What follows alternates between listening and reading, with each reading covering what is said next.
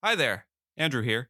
We're putting feelers out for the idea of sponsors for the show. We have grown to a sizable audience of legal professionals, and we'd love to find a way to get the resources to continue to grow the show and spend more time on it.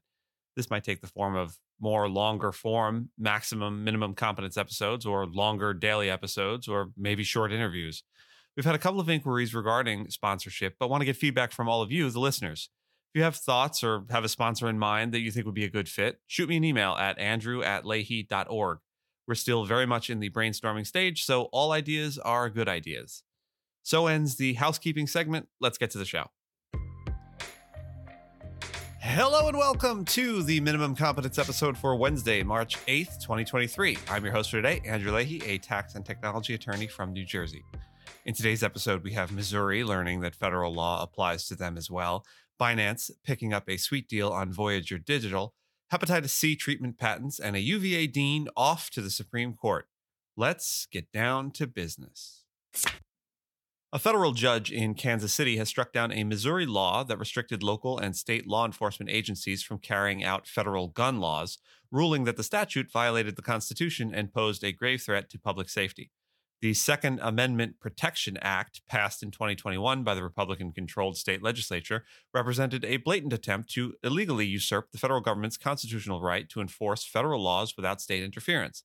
The law allowed gun owners to seek damages of up to $50,000 from local police and sheriff's departments that enforced federal gun laws deemed to conflict with the Second Amendment rights. Judge Wimes directed law enforcement officials in the state to lawfully participate in joint federal task forces and share information with the federal government without fear of financial penalties. Missouri's Republican Attorney General vowed to defend this statute to the highest court. The Justice Department sued Missouri in February 2022, arguing that the state's law violated the Supremacy Clause of the Constitution. Supporters of the law argued it was constitutional and did not prohibit federal agents from operating in Missouri. For now, the Justice Department's interpretation has won the day.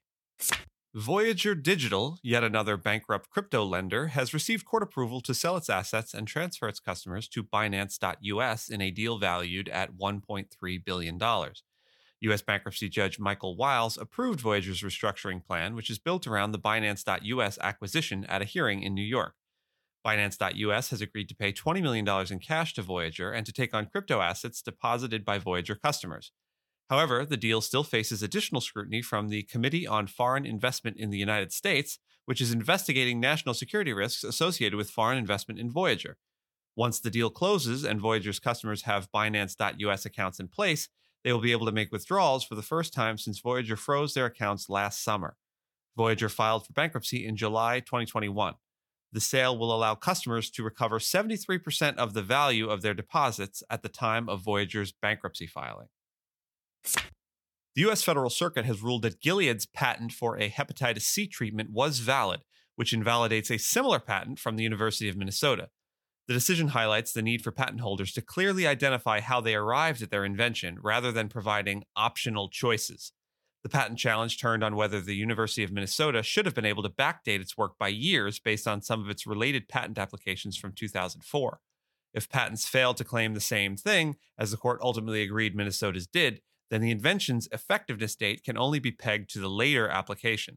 The ruling could send other drug companies into research mode, leading to increased examination of competitors' patents.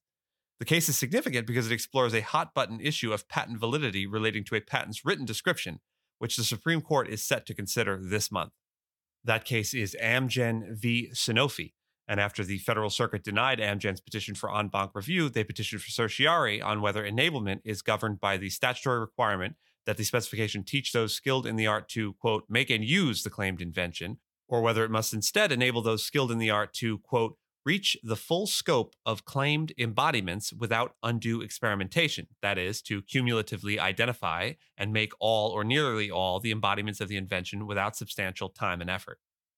Oral arguments for that case begin on March 27th.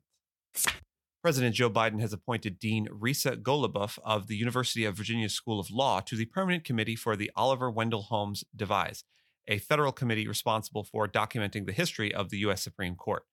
The committee was established by Congress in 1955 following the bequeathment of a portion of Justice Oliver Wendell Holmes Jr.'s estate to the United States in 1935. Goluboff is a legal historian, and her scholarship and teaching focus on American constitutional and civil rights law, particularly their historical development in the 20th century.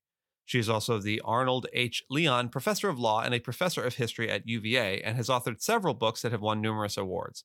She is the first female dean of the law school and has previously clerked for Supreme Court Justice Stephen G. Breyer and Judge Guido Calabrese of the U.S. Court of Appeals for the Second Circuit. Golubov said that she is excited to help document the history of the Supreme Court through this important work. Thank you so much for listening to Minimum Competence, your daily news podcast for lawyers. If you're looking for more than Minimum Competence, links to further reading on all the topics touched on today are in the show notes. If you have any questions or story suggestions, find us on Mastodon on the esq.social instance. I'm at Andrew, and my co-host Gina is at Gina. Reviews go a long way towards helping new listeners to find our show. If you have a moment and can leave a rating or review on your podcast player, we'd appreciate it. And if you know someone that might be interested in a story we cover, consider sending them the episode. Minimum Competence is part of the ESQcast network of podcasts and streams on esqstream.com. We'll see you back here tomorrow, and until then, for every action, there is an equal and opposite minimum competence.